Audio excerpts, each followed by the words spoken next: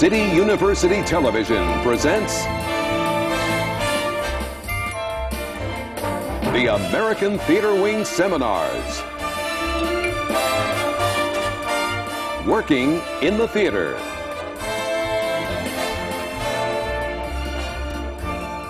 This seminar, Production.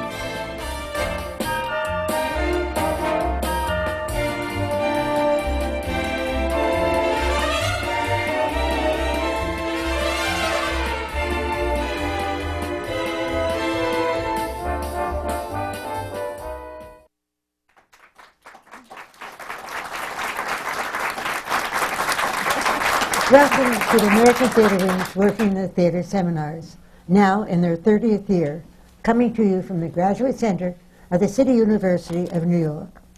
Today's seminar is devoted to the production of shows, from the original concept to all the steps it takes to bring them to the stage. Our panel consists of 6 of the ever-increasing number of women producers. I'm Isabel Stevenson, Chairman of the Board of the American Theater Wing, and now, with great pleasure, let me introduce our moderator for the seminar, a successful producer in own right, and the Vice President of the Board of Directors of the American Theater Wing, Dasha Epstein. Thank you.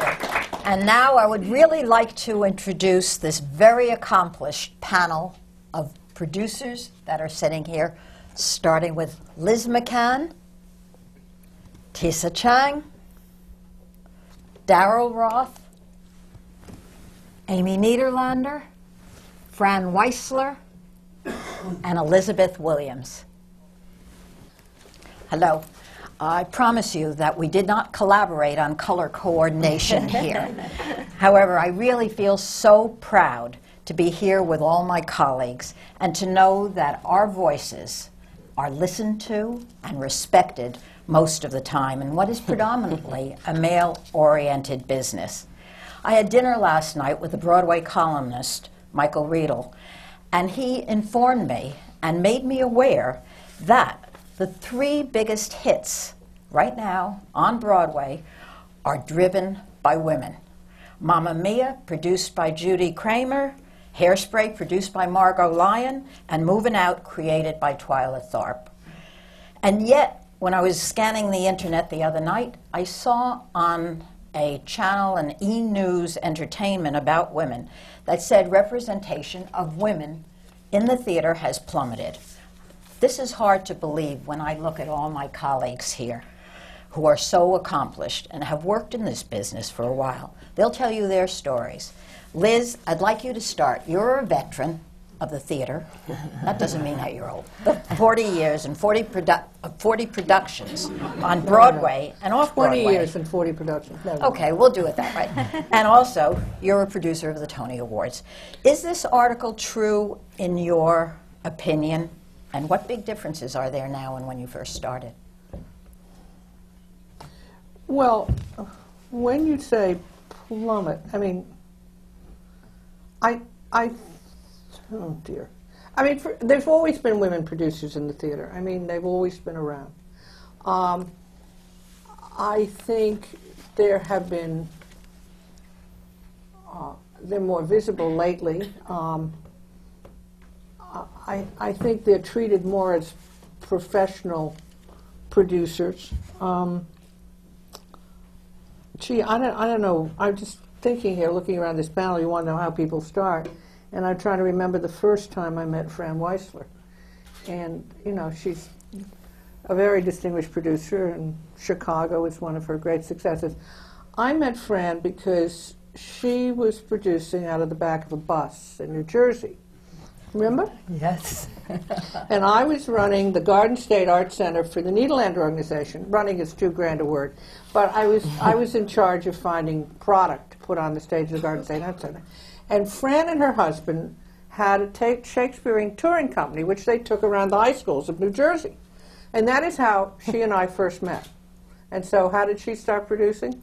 She started producing off the back of a bus in New Jersey. And, you know, I think people start producing because they want to produce, and they find a way to do it. And Fran found it on the back of a bus. And Tisa, I met her when she was a young, did I get it right? Yes, young got it. dancer. A young dancer. And I was working for a ne'er-do-well bus and truck producer, which was really the low of the low, was bus and truck It was the producer. national tour of Funny Thing Happened on the All Way right. to the Forum. You could call it a national tour. They paid me as if it was a bus and truck, so I assumed. I knew the guy I was working for was kind of crooked. But anyway, she was a young dancer in the company of Funny Thing Happened on the Way to the Forum, and that's where I met her. And then many years later, we toured Russia together. Yep. And so every woman in this room I've known at various points in their career, in their lives. And so how do you begin? Where do you start? You just start. You get up one morning and you say, this is my profession. And Tisa, you started a different way. You went a different route. Yeah, you started the I- Pan-Asian. Well, I began as a Directors. dancer and actress on Broadway and off-Broadway, experimental theater, films, television. I was a really aspiring, I mean, I was born in China, but I grew up in New York, and I have been seeing theater for 40 years. So my entry was as a performer. But I segued to directing and producing in the 70s when I founded Pan Asian Theater 25 years ago, because as an act of artistic exploration, as a natural extension of my interests, as well as an act of empowerment. I do think that producing gives me such an overview. You know, you have to be willing to take responsibility. I think that's what it is. You have to love to take responsibility as a producer, because you really have to. I now understand how difficult it is to, I mean, as a performer, I never could quite understand what went on behind the scenes. But one really has to, in producing, have the acumen of business as well as a aesthetic sense, as well as dealing with people, and just the unions and the paperwork, the fundraising, the marketing. It's just amazing. So it is juggling a lot of balls in the air, but you know, I guess I sort of. I'm sort of bossy, so I like taking that. Tisa, can I ask you a question? Most of the not-for-profits are dominated by men. And you are both director and producer for the Pan-Asian repertoire. Have you found that difficult in raising money when you go to the deep pockets? It's As a woman. it's always difficult raising money. I think because Pan-Asian has such a unique mission and artistic vision, that it has opened some opportunity for me. I mean, we do such a unique repertoire of plays related to Asia, Asian Americans, as a forum for showcasing new talent. So I think that has helped a lot. But there's no question that only in the last 10, 15, 20 years, I feel we have seen not a plummeting, but an expansion of opportunities for women. Certainly, as I sit on the directors board of directors also, SSDC board, and I think we have a lot more women directors now. And that's, again, I think because women do like to take action and responsibility. I think that there's a different way that we very often deal with problem solving. Right, and Fran, I'm going to jump over here for a minute because you produce with your husband, Barry Weissler, and have been producing, as Liz said, for a wonderfully long time and wonderful shows. And I would like to ask you a question. First of all, I went to Chicago, and I told the mayor there that he should really erect a statue in honor of Barry and Frank Weissler, because you have taken Chicago all over the world. Thank God. And on the road all over. But did you ever feel, I want you to know if you ever felt that a male colleague or a part of your creative or artistic team favored Barry simply because he was a man? And did you ever have any trouble with that, and how did you ever handle that? And tell us some story about it. Yeah, I've had trouble with that, but I've always ignored it, to tell you the truth. I did have one interesting story that happened to us. We happened to produce Zorba with Anthony Quinn, and we took it on the road and we took it to Broadway, and it played for 4 years. So we really got to know each other. for the first 2 years that we worked in that show, Tony would only talk to Barry. And I used to come into his dressing room and do the producer thing. I thought I had taste and was reasonably talented. And I would say, Tony, you know, I think maybe you ought to do this, blah, blah, blah. And he'd say, maybe so, I'll talk to Barry about it. So, and he continued to do that, and that was for 2 years. He never addressed me. I mean, he literally never addressed me. Now, of course, he was Mexican-Irish, and he had grown up in Mexico, where women at that time walked 3 steps behind the guy anyway. So he really did feel that we belonged in the kitchen and the bedroom, and he didn't spend that much time intellectualizing with us. Anyway, 2 years passed, and I couldn't stand it anymore, so I invited him to the Russian tea room, which was very big time then. And we sat in the first booth, and I said, Barry and I want to take you out to lunch. So he gets there, and there's only me. And I'm sitting there, and if I tell you that my heart was beating so fast, and this big guy comes in, everybody's asking for his autograph, and he had this raw animal attraction for everyone. And he sat down and said to me, so where's Barry? And I said, he's not coming. I said, you've just got me. And he said, well, why isn't he coming? I mean, and he started literally to get up. And I remember taking my hand on his shoulder and sitting him down and saying, listen, I've spent 2 years with you. I really like you. I think you're wildly talented. But a lot of the decisions about your what's happening in this show, I'm making along with Barry, and I want to spend time with you. I want you to talk to me. I want you to recognize me. I know I'm a woman, but I'm not that bad because I'm a woman. I said, so let's start a dialogue. And I said it much looser than I'm saying it now.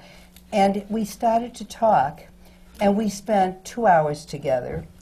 And subsequently, he never stopped calling me. I thought I would die. He used to call at 11 at night. He used to call at 9 in the morning. But we developed a relationship. But that is really true, where he believed the man was more important than the woman. We all proved him wrong. Do any of you have any other so-called horror stories about being rejected because you were a woman in this business? Can you think of something like that? I'd like to butt in at this point and just make the point that the Tony Awards, that Antoinette Perry was named for this woman who was a director, an actress, and a producer, and an educator. But nobody ever talked to her in terms of being a woman actress, director, producer. She was a producer. And that's, I think, what we should all talk about today. You're producers. You're not women producers. You're all producers, and you're all in a trade that recognizes your experience and what you've done. And I think I'd like to forget about the designation of women here. Okay? Having said that, now you can go on. Well, I think basically we all, whether it is not about gender, it's about passion in the theater, commitment to the theater, and love of the theater. And what you do. And what you do, and how well you do it. But I have a question here, and it's a rather difficult question because today things are so very, very different than they were when you started to produce, when Fran started to produce. And I'd like to ask Darrell Roth, who is a wonderful producer and has won a lot of awards, how do you make a living as a producer today if you don't have private income, especially today when it can take 6 years or more to get a show on the road? And Darrell, as we all know, when we look at a playbill, there may be sometimes 15 producers above the title of the show, and they're listed as producers. And you can get your name over the title as a producer. But how difficult is it? And what do you do to gain respect, which you certainly have from this community, as a real online producer rather than an angel? Well, it's a good question, and I think it is specific to me because when I started producing in 1987-88 season, I was living in New Jersey, raising my family, married to a man who had been who is a successful businessman, and I was looked at in a way that was less than professional, I would say. Okay, here's this lady from New Jersey. She thinks she knows what she's doing. She doesn't have to worry about, let's say, feeding her children from producing. And I think it was a challenge for me to have to prove my worth and to prove my commitment and my tenacity in theater was real. And unfortunately, people let that get in the way.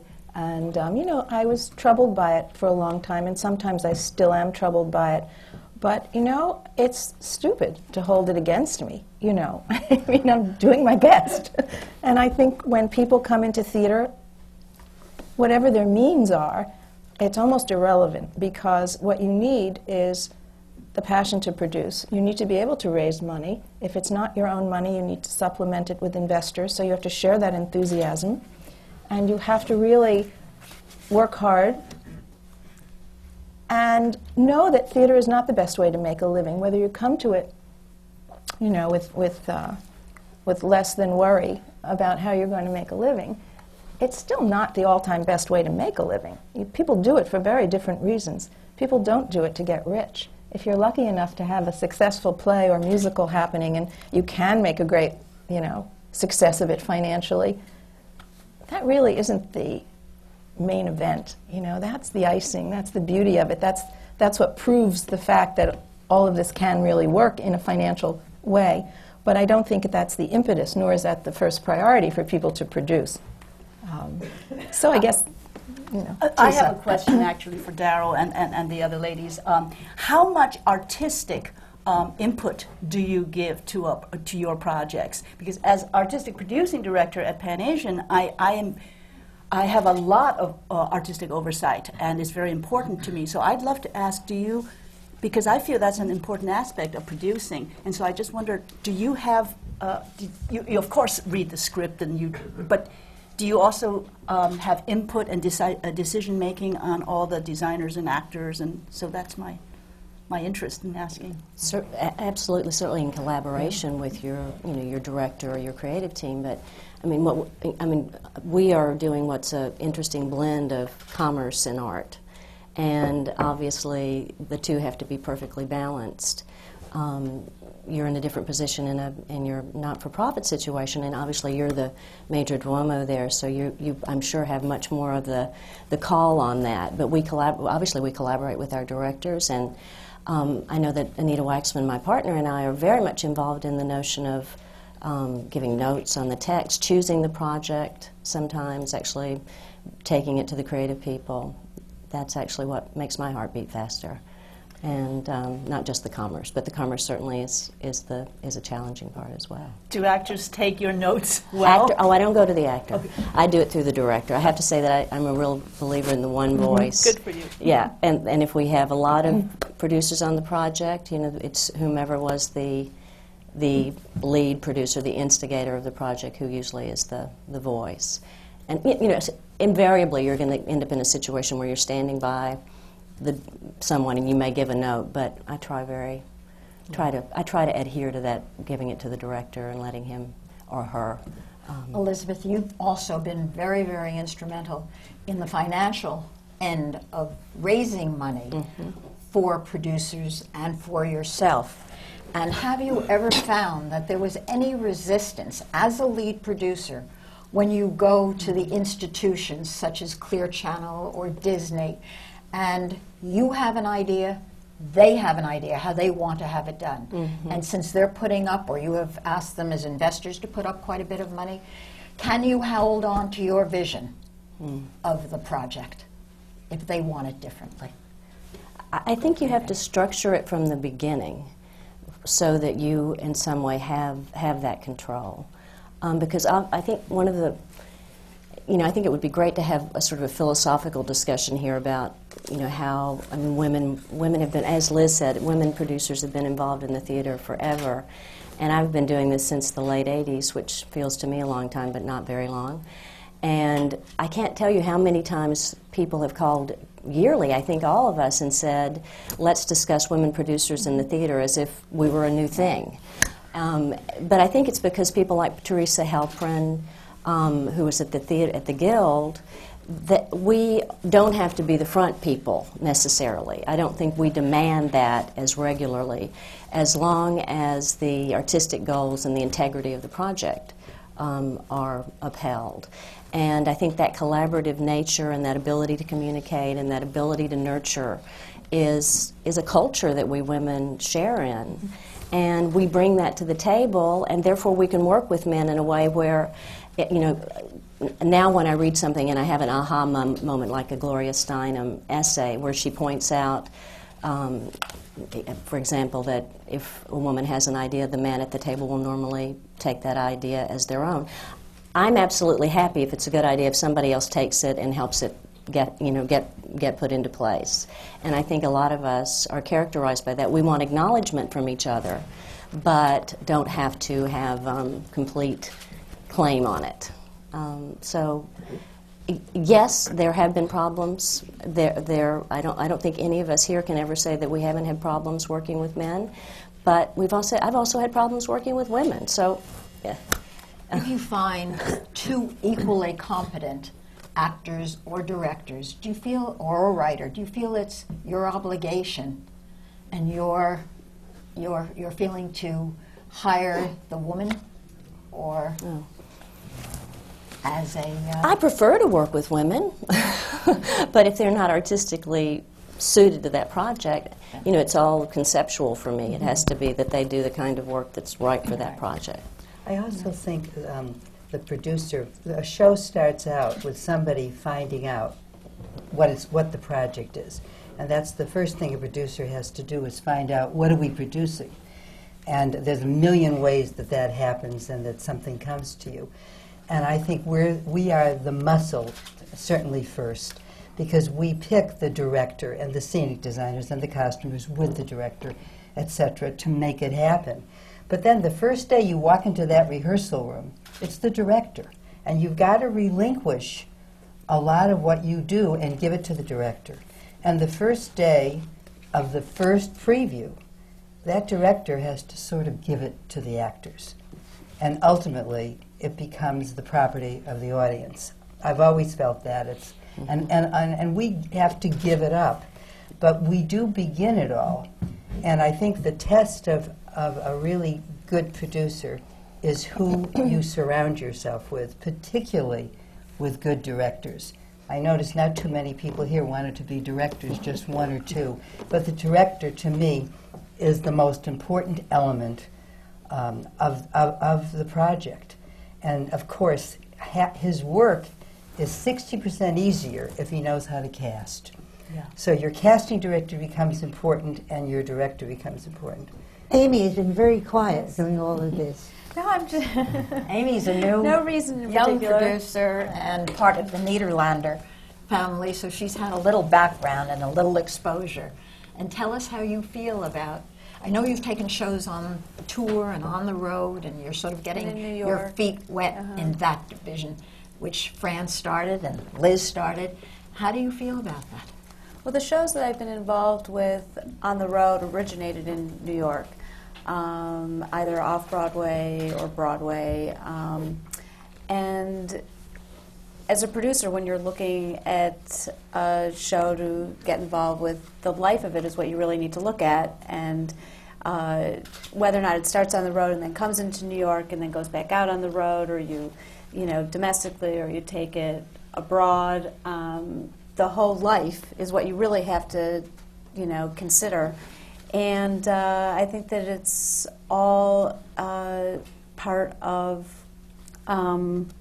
what we do, so it's wonderful. Amy, when you go on the road, do you find that the public is more receptive to a show that they are familiar with?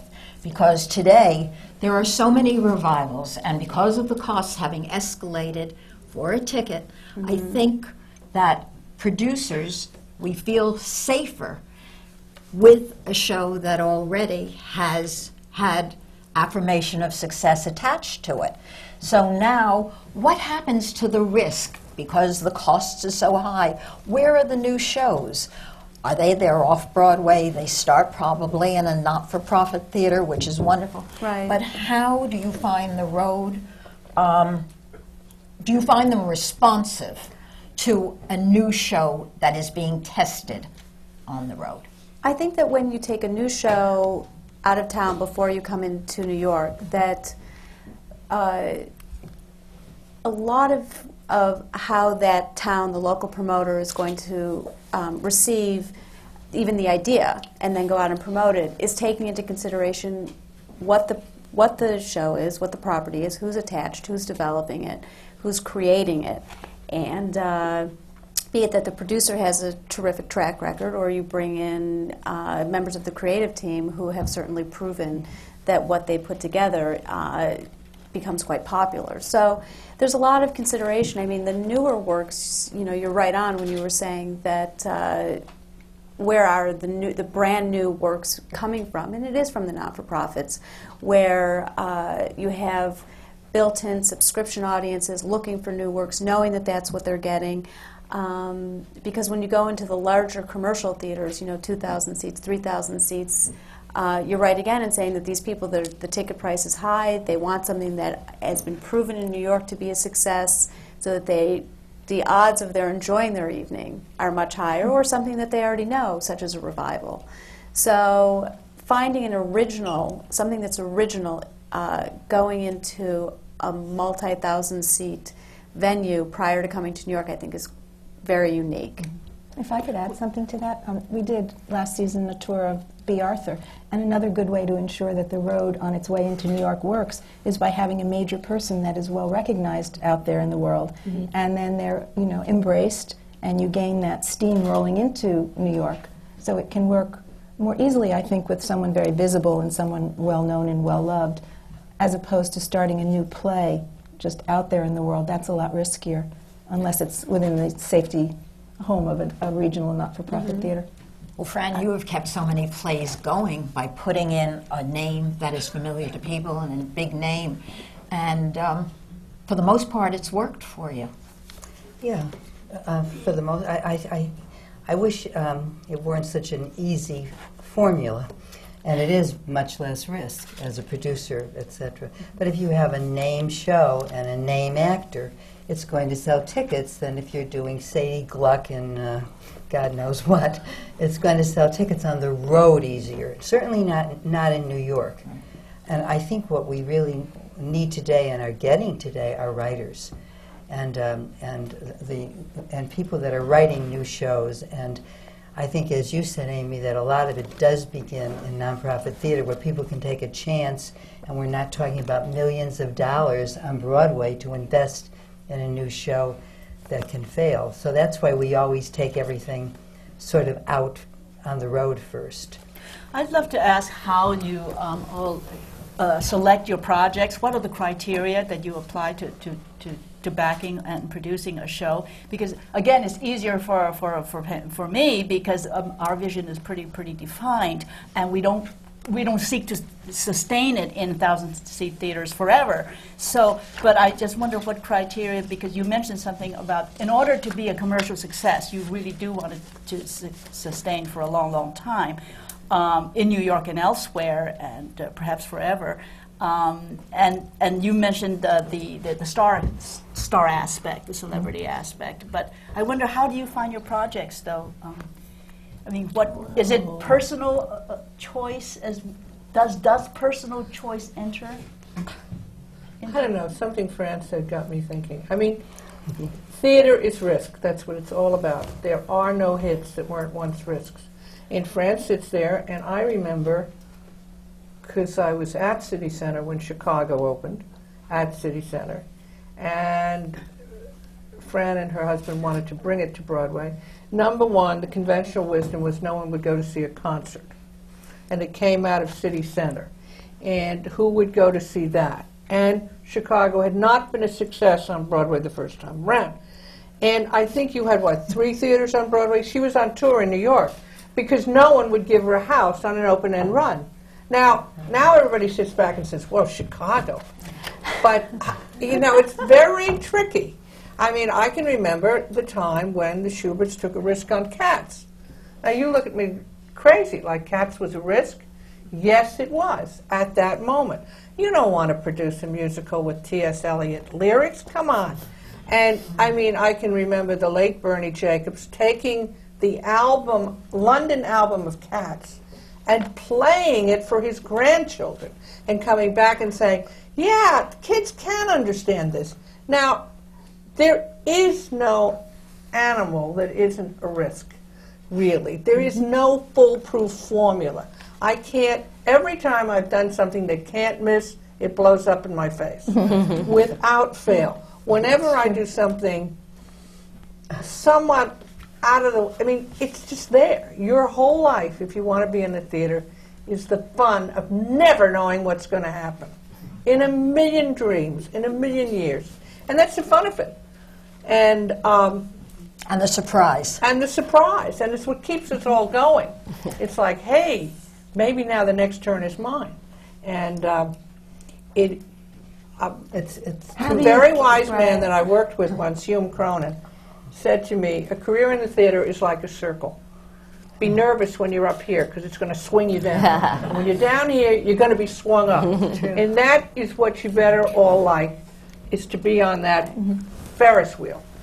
Because that's what you're on in the theater all the time. You know, honey, we had a show that we knew was going to be a huge success, which is how smart we are. So it was Carrie, and if you remember, what Carrie was about, and I think it's being revived now as a movie.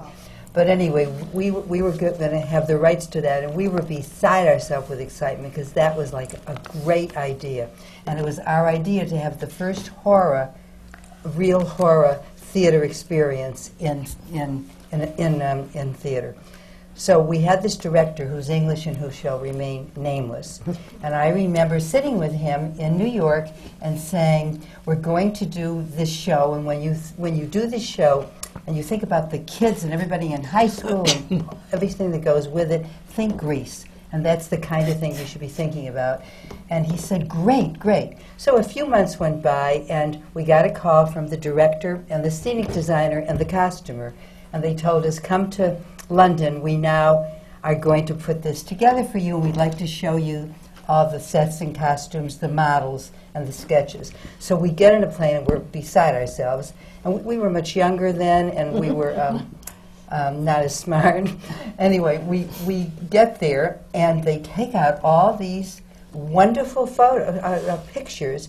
And I noticed in the gym scene, everybody was wearing things that like tied on the side, and that had strange little designs on them. And nothing looked like we thought it would look. We wanted it to be like with headbands and everybody looking like you were in a gym, and we were going to try to get it all in Saks window or something. And I said, I don't understand these things with the little skirts and stuff. And he said, well, you said think Grease. I said, the show, not the country. and we withdrew. We never, ever produced Carrie. But that's exactly what happened. Exactly what happened. But I think to answer your question, That's a great story. that's very funny. I think to answer your question, though, when a producer is considering a project, you have to respond to it yourself and be passionate about it. You need to have that passion to make other people care. If you choose something because, it's got someone famous in it, but you don't really like it, the public's going to know that. The press is going to know that. It's not going to work. You're the driving force, as Fran was saying. You're choosing your director. You're collaborating and choosing the creative team, and you have to love what you're doing. You're going to You're going to be with it a long time. You're going to have to be there all the time. All the and if time. you don't like it, you're in trouble. And I think this is actually, going back to Dasha, your question about being women, I think actually this is very significant because women have a more emotional connection, perhaps, to the material.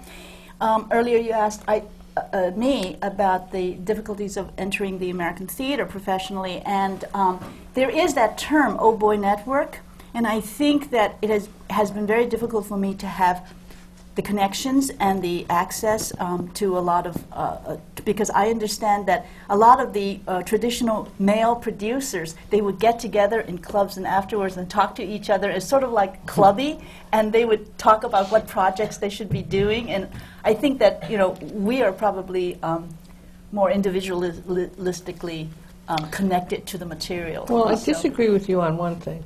I don't think just because we're women, we are more emotionally connected to the material.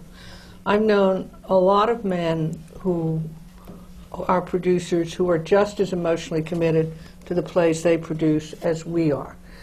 So I disagree with you on that point. I think we have a lot of gifts we bring, but, you know, I just know, and I've been there with men who suffer just as much as we suffer when something doesn't work.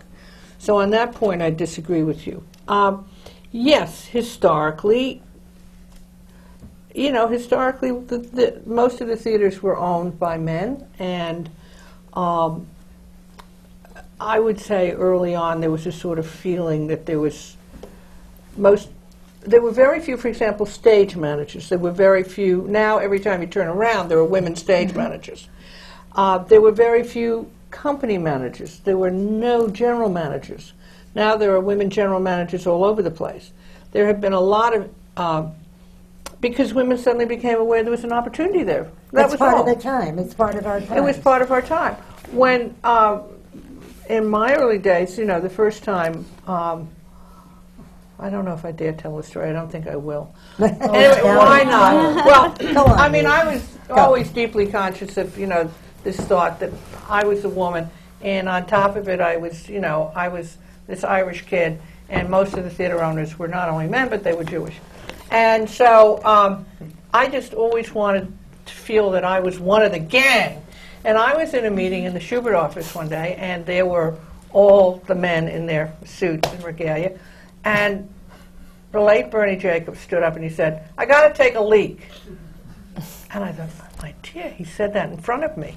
Like my civility as a woman was just so offended that a man would publicly say he had to take a leak. So he said, "Come on, Bill, we got to take a leak." So they left. And I sit there and I thought, gee, I'm really one of them now, right? They mention in front of me that they're going to take a leak. And they come back in and they say, "Okay, well, we can go to lunch now." Did I said, you "Wait a feel minute." equal?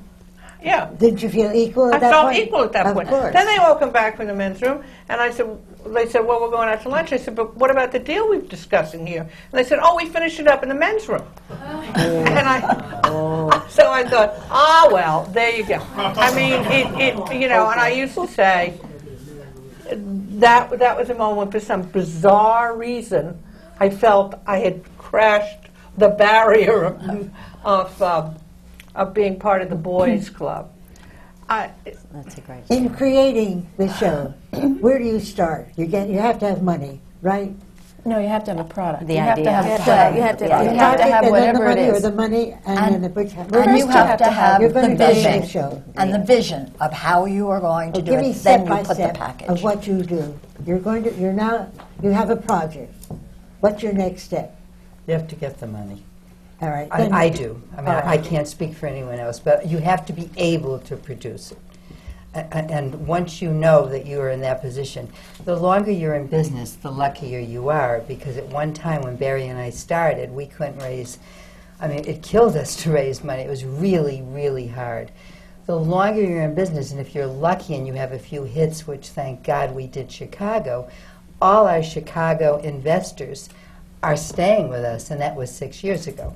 So we are able to continue to, even though we had a bomb in a show called Seussical, which I loved and everybody hated, those investors are still staying with us for Chicago. So you have to do that. And then, of course, I really think when you talked about vision, absolutely, but I think you really have to think about, which I said earlier, who is going to direct this? And I believe That comes after you have the project, though. Right, Yes. before Yes. the money, Yes. I think. Yes. And I would have to say that Yeah. projects come in so many different ways. Sometimes you see something in a small not-for-profit theater and you want to give it commercial life. So you've got a play that's already attached in terms of a director and maybe a creative team. And you That's can one be- way to move it. Yeah. And that's one way that commercial producers like all of us might move forward. There's another way where you could start with an idea on the other end of the spectrum and bring it to someone, bring it to a director and a writer. That's square one. There's another way that you can just read a play that was sent to you. There's another way that you have relationships with playwrights, and so you do one play of theirs and they come to you with the next play, and you want to build relationships and loyalty, and so you go that way. So there's so many ways that plays get born, if that's a way to express it. Agents? Do they submit plays? Often, yes. Often. And do you listen to them or do you read them? Yes. Sure. Usually, if you have people in your office, that we call them readers, and those people, we're very lucky now. We have 3 people that are project developers. And what they do is read all those scripts, go to every off Broadway show, go to Cleveland, go to Des Moines, go wherever they have to go to be looking for product. But it's difficult to take unsolicited manuscripts. I'm sure you'll agree. I mean, normally we take work from someone that we know who's referred it, or by a creative person with whom we have a relationship. At least our office does. Or you're just overwhelmed. And on the whole, we have projects that we're developing that are our primary interest, and a relationship that we signed on to the Dunmore Warehouse in London because we thought their vision was one that we shared. So we have a first look deal with the Dunmore Warehouse, Anita and I, in which we support them and then have the ability to become involved commercially with their projects. And then on the other hand, we have a series of musicals that we've been developing from their inception, as well as revivals that we're working on that have preoccupy us most of the time. So there's so many different ways, but you can begin with an idea and not very much money, and go to a playwright with that idea and develop it and then begin raising the money. Or you can have a musical revival that you want to have top level director and choreographer involved with, and then obviously you're talking about money from the get-go. How do you get your choice of director? How do you decide on which director?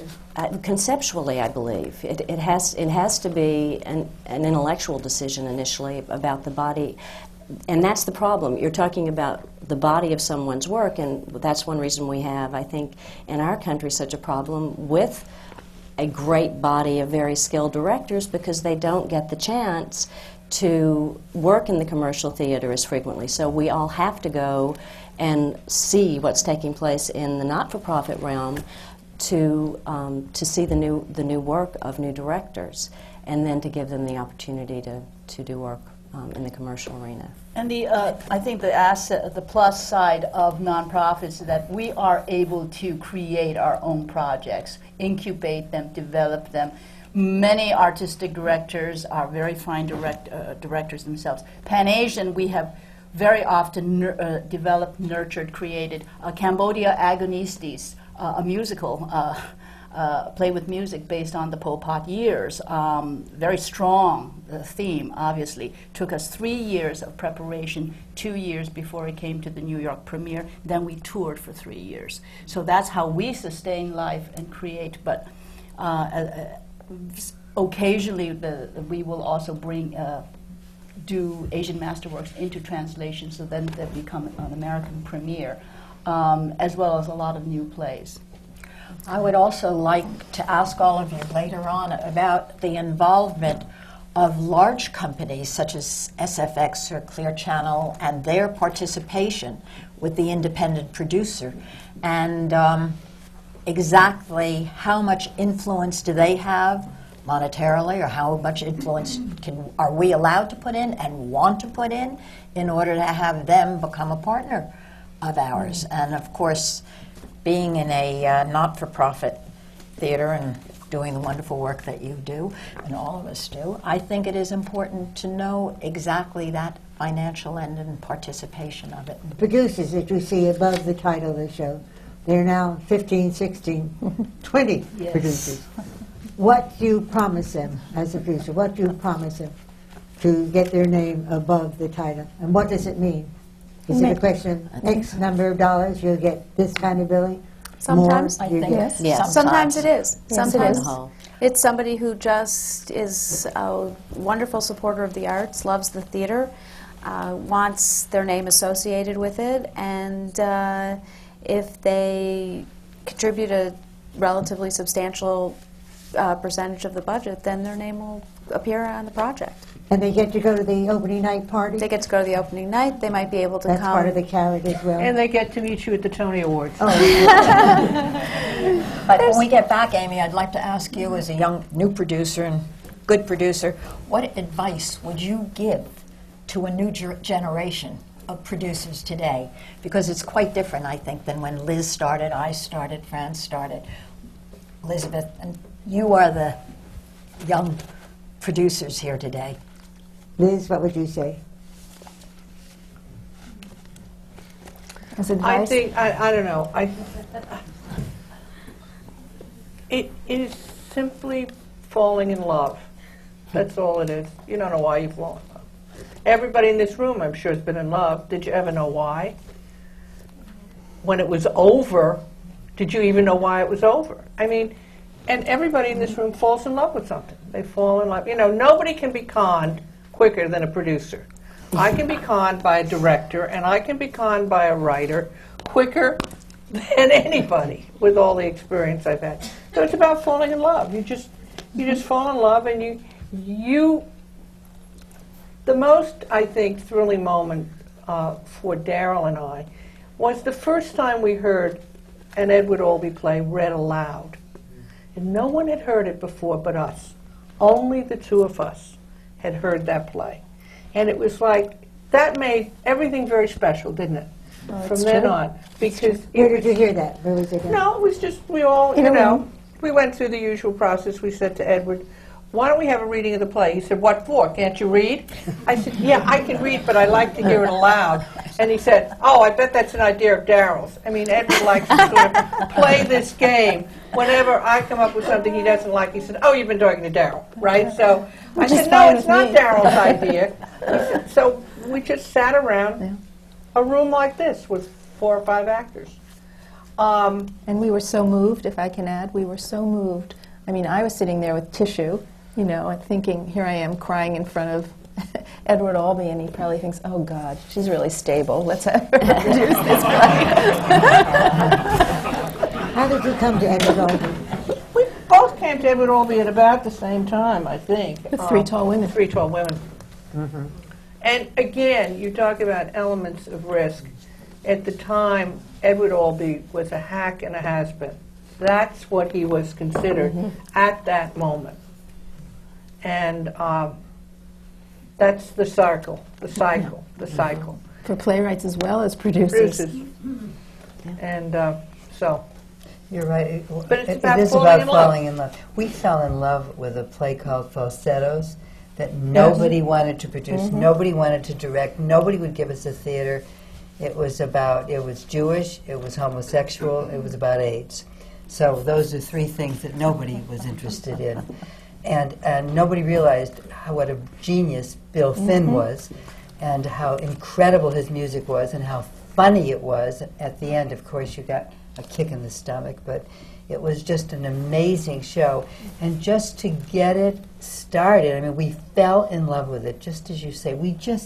I used to just sing the lyrics. I used to be in the shower with it. I used to cry every time I read it, and nobody would give us the time of day. So ultimately, we put all our own money in it, except for one theater owner who made us sign personally, so that if it failed, we would lose everything.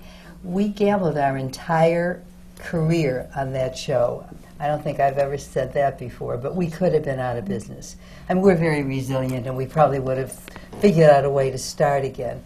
But that was a big deal for us. And when indeed the Tonys came and we won the best composer, the best lyricist, and the best book, we didn't win the best musical. I think you did. That was crazy for it you. Crazy for you. I wanted to kill you. But You had your speech out. It looked as if you I were. know, we're winning, but it was a very exciting moment for us to have got, and because it was all our money, we got it back in 26 weeks, which is like unheard of. Very nice. So it was just a wonderful story, and it's exactly what Liz says. If you want something very badly. But there's another part of that, too, that I don't think you know, which relates somewhat to our conversations about touring. I went up to Hartford to see the production in Hartford. And I showed up on a Sunday afternoon in probably the most waspy-looking group of Hartford, Connecticut subscribers. And I watched them get on their feet at the end of the show. The most unlikely audience. There sure wasn't a Jew in the house, there sure wasn't a homosexual in the house, and there sure wasn't anybody with AIDS in the house. And they were on their feet applauding. And that people in New York didn't get that. They didn't get it at all, the theater owners and everything. But seeing that show with that audience, I was pretty sure you'd find an audience in New York. It's the same with Chicago. Nobody wanted Chicago. I mean, really, nobody wanted it. We couldn't get a theater. But sometimes you have to prove yourself, and if you love it, you can kind of push it on forward. How do you hard. do that? That's hard. How does that happen? Well, I can use the example of Wit, which was a play that nobody wanted to produce commercially. It had a wonderful not-for-profit existence, and it was well, received, but nobody wanted to touch it commercially. I mean, here it was, a play about a woman dying of ovarian cancer. It just sort of didn't shine off hit. But much like Liz's reaction to watching that audience for Falsettos or Falsetto Land, it was unbelievable to watch people respond and relate. And yeah, it wasn't information they particularly thought they wanted to receive, but it was so human and so universal that it broke all barriers. And it was a theater experience for many people I know, because I've been told, that just stands, as such an important moment. Changed a lot of people's lives, changed the way the medical profession deals with their students, their nursing students, their medical students. A play like Wit, which you have to really just love so much, feel so passionate about that you're just going to do it no matter what, is what propels, I think, all of us in any given instance to go forward. It's not how do you do it. You sort of can't worry about how. You just know you're going to. There's and then it a happens. conviction. Darryl, I'm going to have to stop 1 minute, and I'd like to get back a little bit later on to the importance of marketing when we do a play. But for the meantime, right now, let's turn it over to Isabel. Before we get back to the American Theatre Wing's Working in the Theatre seminar on production, I would like to remind you that these seminars are only one of the many year-round programs that the Wing undertakes. You're probably familiar with the American Theatre Wing's Tony Awards, which is given for achievement of excellence in the Broadway theater. We also have important grants programs providing aid to off and off Broadway theaters. We now offer 6 different scholarships for promising students to pursue studies in the theater arts. And we have an extended career guide program for beginning professionals. As a long-established charity dating back from World War I and again in World War II, when we operated our famous stage door canteens, all of our programs are designed to reward and promote excellence in the theater, to introduce young people and their families to theater and the magic it unfolds. We take pride in the work we do and are grateful for our members and everyone whose contributions help make possible the dynamic programs of the American Theatre Wing. We are proud to be a part of this exciting industry as we continue to provide services to the theater and to the community. And so now I'd like to return to our panel on production and our moderator, Yasha Epstein. Thank you, Isabel. And thank you to all of you for this program. I wanted to get into a little bit about how do you become a producer, if you have a script, how do you get it produced, and with the costs so high today, where do you go, how do you go about this? And for a young producer, for a new producer, what would your advice be? Liz, would you like to start? Well, first of all, a playwright needs a producer. A playwright has a vision. He has something he wants to tell a group of people collectively. Now, he's not a novelist. He doesn't sit home alone and, write a novel and send it off to a publisher and maybe it gets published.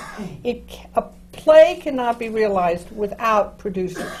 Producers who come along, contract the actors, pay the bills, develop an advertising campaign, and all of the things that are necessary for that writer's voice to be heard. So that's what we do. Now, we do it on Broadway in a very sophisticated way, but that is not the only way to produce. If, I've known young actors who found a play that they wanted to see, and they hassled their family into putting up $10,000, which may seem like a lot, and they found a loft, and they did it. They were producers. They just did it. I mean, we have graduated up the line to doing it on a more sophisticated or higher risk venture. But for those of you who think there may be, the best life you can live, believe me, is in the theater. There is no better life in the whole world. Amen. There are no more fascinating people, no more crazy people, no more anything except in the theater. And I've had the best life ever. I've known Amy since she was a kid. I mean, and I tell you, that's how you produce. You read something and you think, well, I bet I can rent a hall. I can print out flyers on my baby brother's computer, and I'll hand them out in the neighborhood, and people will come. You're a producer. That's what we do on a much more elegant neighborhood. And what we all do also, which is the one thing all producers have to learn to do, is we also sweep the dressing rooms. I mean, because it's that basic when you want to be a working producer. You have to know how to do it all and be prepared to do it all if there's no other way to make it happen. Everybody said the same thing. Plays come all kinds of ways. Daryl's had plays from not-for-profits. Elizabeth spent a long time developing a play from the works of Gershwin. There's all kinds of things, but it's hustle. And if you love it, you'll hustle. And the theater takes care of its own. Trust me. If you love it and you work at it, things will come out okay. You'll get your shot. You'll get your chance. You'll get your play. It'll happen. And you'll have a lot of heartbreak, too. But have a lot of fun. I promise you that. Your life will never be boring. To And you play, have a lot of up friends. to play up on what Liz was saying, when people say, well, what do you do? What does a producer do? The shorthand of that is nothing happens without the producer making it happen. Either they're doing it themselves, sweeping the floor, or they're delegating it. But they know everything that's going on, and it's happening because they've made it happen.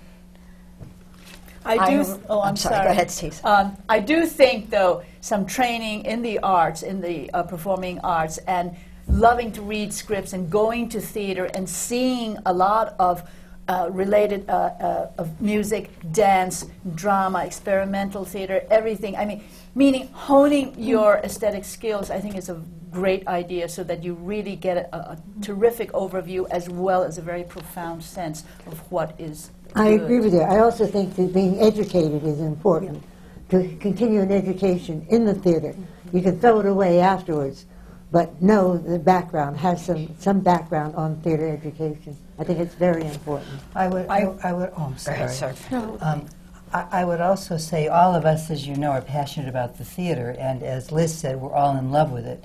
I would say to you that if you're lucky, like we are, and you're in love with the theater, you can go for it. But no matter what it is, you're very young and you don't always know what you want to do now. But for those of you who do, just go for it. The important thing is to go for it. And if you don't know what you want to do now, you may know what you want to do 5 years from now. But have a passion for what you want to do. I mean, it's very important, and it'll take you anywhere you want to go. We're really very lucky. We found out what we want to do. We do it reasonably well.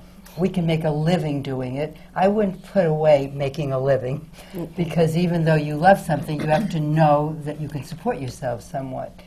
But my advice to you, and I'm sure all of us feel that way, is find something in your life, as long as it takes you to do it, and feel that your dream can come true. You just have to go for it and be single-minded, and it will happen. And make the way to do it, because I remember reading a few weeks ago, I don't know if any of you read it, about a young woman who wanted to produce and had never produced before, and where she lived, she took the basement in her house and set up a theater, a makeshift theater. It's in the West Village. Invited her friends in the village, and she said, I am going to get writers, I know writers, I'm going to produce. Not collecting a lot of money, just opening up her house and having people come. Who knows what comes from that, but it's a passion. It's what all of us have that are sitting here feel about being producers. And I remember, guess it was about 25 years ago, when I was with the late Bernie Jacobs, who was a wonderful, wonderful producer and man of the theater, and we went to see a little show called Ain't Misbehaving. And we got stuck in an elevator in some tiny little building that Lynn Meadows was producing this show about this Fats Waller, about the story of Fats Waller and his light through his music. And all of us were stuck in that elevator, and all of us felt this wonderful, wonderful surge of excitement and of energy that came from this music. And we said, we're going to produce it. And that's how it starts. You feel it, and then you try to go with it in the best possible way you can. Did I you would get out add of one the thing, elevator? if I may. I would add one thing to what Fran said, that you all have to be passionate about whatever it is you do, but you also have to have another element, and I think it's not being afraid to fail. You have to know that failure is part of this business. It's a big part of this business. And I think you just can't be afraid of that, and don't let that keep you from doing something. Because as Liz alluded to earlier, it's a big cycle of life, and some of these wonderful plays that you're mad and passionate and in love with will not work, either critically or otherwise, artistically, who knows. And it's a heartbreak, but don't let it stop you from getting started, and certainly don't let it stop you from continuing. There's a sign in my office that has a quote on it by Bertolt Brecht, and it says, fail. Fail again better. And it's a very apt quote if you're going to be a producer. Very good. May I now ask if there are any questions that any of you have for the people on this panel and the producers on this panel? Would you like to start? My name is Rachel McMichael, and I have a question for the panel. When you are passionate about theater and in love with it, what obligation do you have to give back to the community and share with the world? I'll start that, if I may. I think one important thing is to think about the material that you're going to produce. In giving back to the world, you're giving what it is you're producing.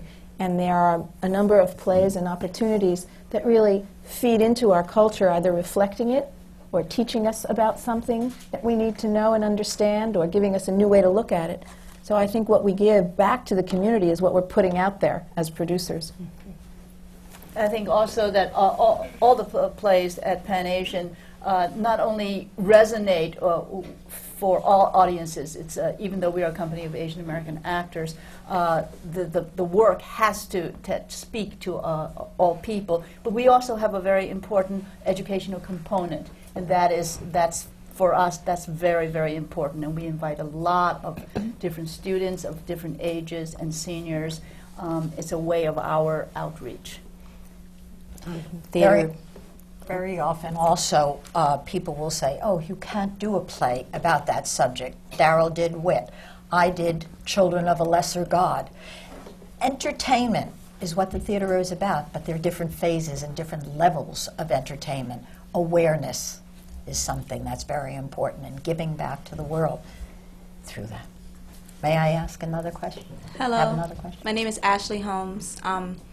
If you wanted to pursue a career in producing or directing, which route through school, meaning college, would you take?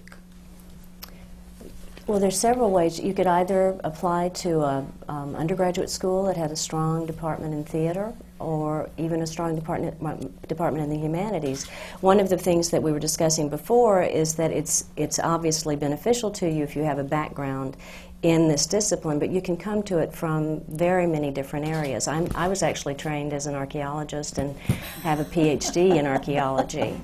And I think of the wonderful director Mike Ockrent, who was a physicist and then gave so much back to all of us in the theater. So you can come from many different directions, but if you want to do training, there are many wonderful programs in theater that you could become involved in. You could become an intern in one of our offices and learn by doing. Dasha and I were talking about yesterday the fact that this is an industry in which doing it you can learn it, because I certainly didn't study it. I love sitting in audiences and still do, but I learned by doing. A lot of entree is through internships, is volunteering your time. You may get a nominal amount of money in payment for your efforts, but nominal. There are, throughout our community, the offices are always looking for interns, people who want to come in, spend time, get exposure, meet people, gain access to rehearsals, to backstage. You just want to get your foot in the door, and volunteering your time is the way to do it. And keep your ears and eyes open, because you will learn a lot that way. Hi, my name is Veronica, and my question is, what do you think is the most important quality that someone should possess in order to become a successful producer? Passion. Tenacity. Tenacity. Yeah, I was just going to say. Perseverance. Yeah. Perseverance. Curiosity. Yeah. You got to be curious. Is it good? Yes? Hi, my name is Nicole Stoika, and my question is, how do you find a theater for your shows? That's a good one. Well, I think we should start by saying that there are off-Broadway theaters, there are off-Broadway theaters, and then there are Broadway theaters, if we're speaking about New York specifically. And in other cities around the country, there are regional theaters. There are theaters in schools. There are theaters in barns. There are theaters at any level. In your basement of your house, like in that the basement of a house. lady. I think you have to think about the size of the project and the scope of the project, and if you're renting a space or if you're just making it work because of your tenacity and creativity and ingenuity. A theater is where something happens inside. But if you have a project, you have a production, how do you get the theater? You knock on the door. It's unique. The industry is very unique. It's not like television or film where you have to find a distributor and you have to go through this network and where there's a hierarchy of finding a distribution source for your project that you're doing. Each play, each musical is completely independent, and the theaters are owned. Sometimes they're owned by big corporations and what have you, but if nothing else, if you don't know who's there, you go knock on the door and you say, who owns the theater? How do I find out how I can, possibly rent the theater? And when you go in with your project, you are renting the theater from them. And there's a lot of different ways that deals can be structured. The theater owner can participate, cannot participate, but it's really just knocking on the door and finding out who owns it. Do you rent a theater? How do you do that? How do you handle Well, a if theater? you're producing for Broadway, which Barry and I happen to do, there are three major theater owners: the Jew Jamsons, the Nederlanders, and the Schuberts. And if you're producing for Broadway, you have to work in any of those three establishments. When they're in trouble and there aren't too many shows coming in and there are shows that look like they may close, they love you. They court you. They take you to lunch, occasionally even dinner.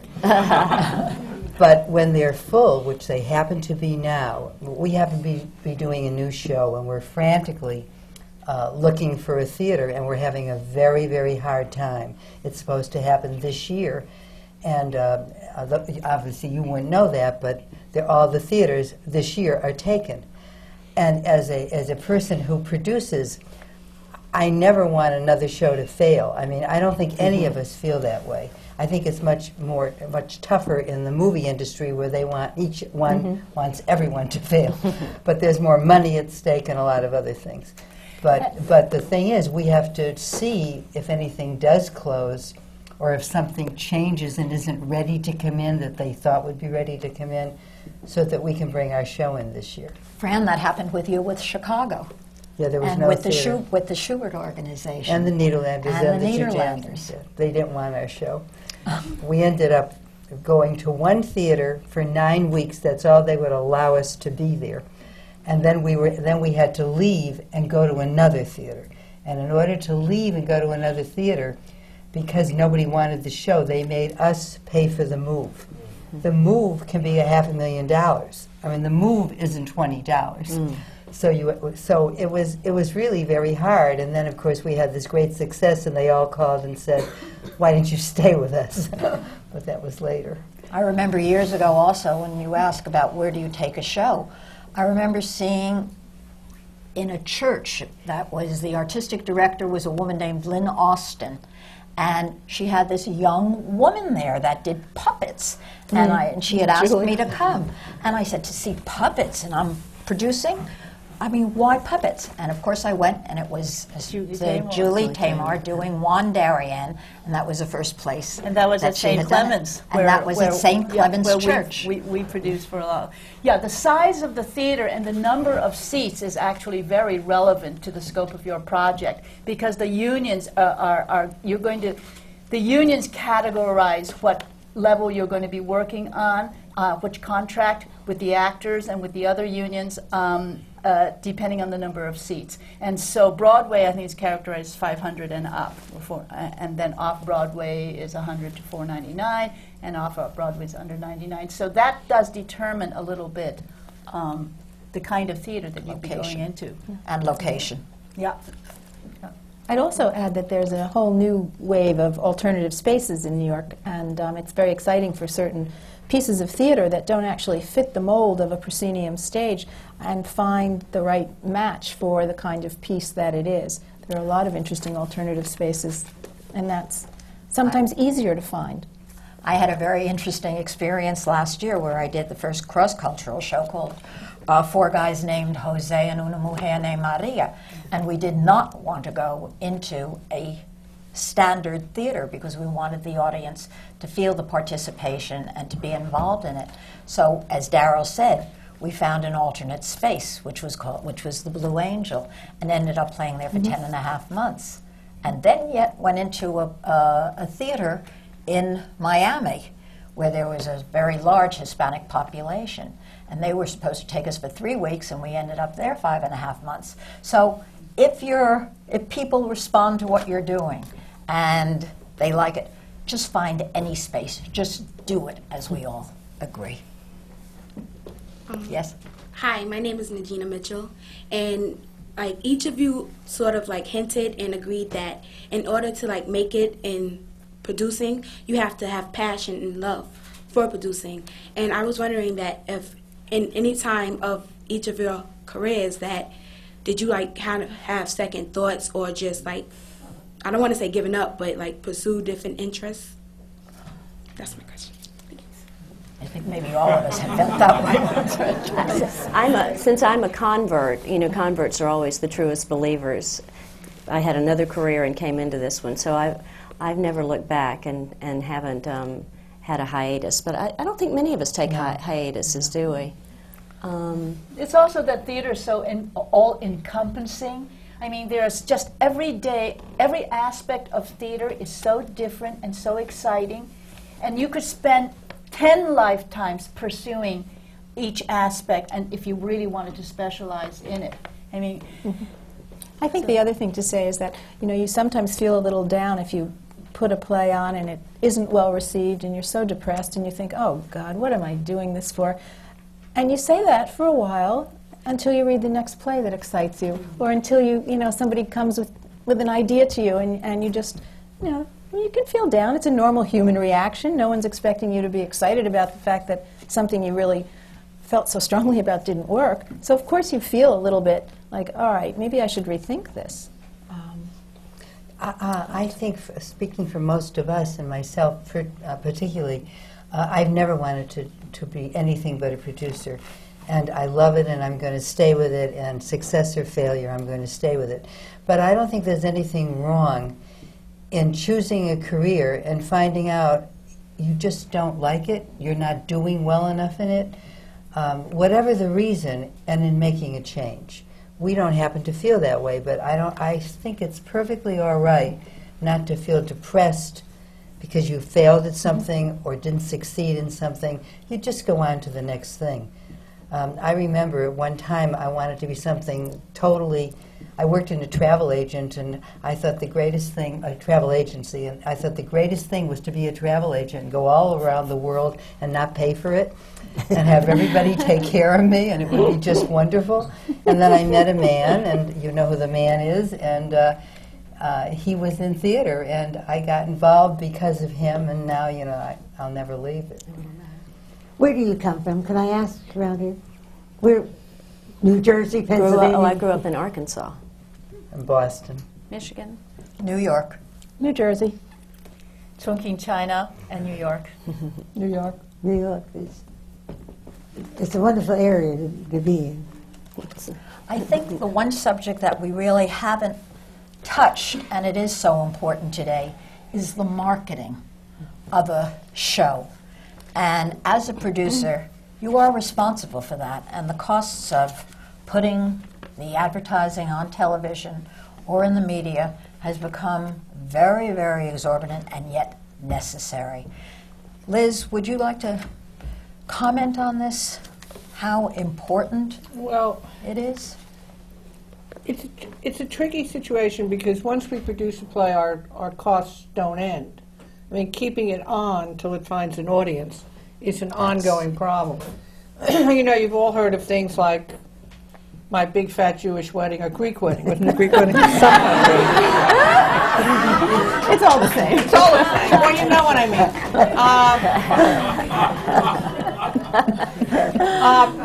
It was just a little movie, and it just went on a couple places.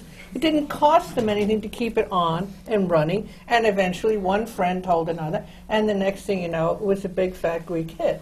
So our problem is that we have to continue to pay actors, continue to pay rent to theater, and everything else. So we are always juggling how much we can spend on the advertising, spend on the marketing effort, and sustain ourselves financially. When we do plays, we try to open with a very healthy reserve to cover losses and a very healthy advertising budget. Sometimes if things go wrong, and they can, the reserve gets shrunk and there is no reserve, so then you dip into the advertising budget. But the theater has become much more sophisticated about advertising, but at the same time it's kind of like sheep and goats all the time in the theater business. Years ago, the answer to every advertising problem was a TV commercial. Get on television. And you'd turn on CBS and you'd see 6 shows and 30-second spots in 3 minutes. And then advertising on television became so expensive, everybody got off television and started putting up big signs around Manhattan. So that, and now everybody does discount mailings. So that there are all... and the internet. And the internet, yes. Big I mean, part now. Oh, well, Amy and I have been playing with the internet. That really... That's huge now in theater and any marketing. And you buses. Email that. But I still think that you cannot underestimate word of mouth. And somehow or other, if something is good in the theater, people find it and will tell the next person, and the word starts, the buzz starts in. And you hear about How do you it. get However, before you can have word of mouth, you have to get the show up there so that people can talk about it. And marketing, advertising, and promotion, I think, is everything. I think it's really, really important. You can just think about yourselves. If you're running for president of your class, or if you're running for anything, you have to market yourself. You have to promote yourself. There has to be a buzz about that. And it's the same thing about what we're doing. Before we open, there has to be a buzz.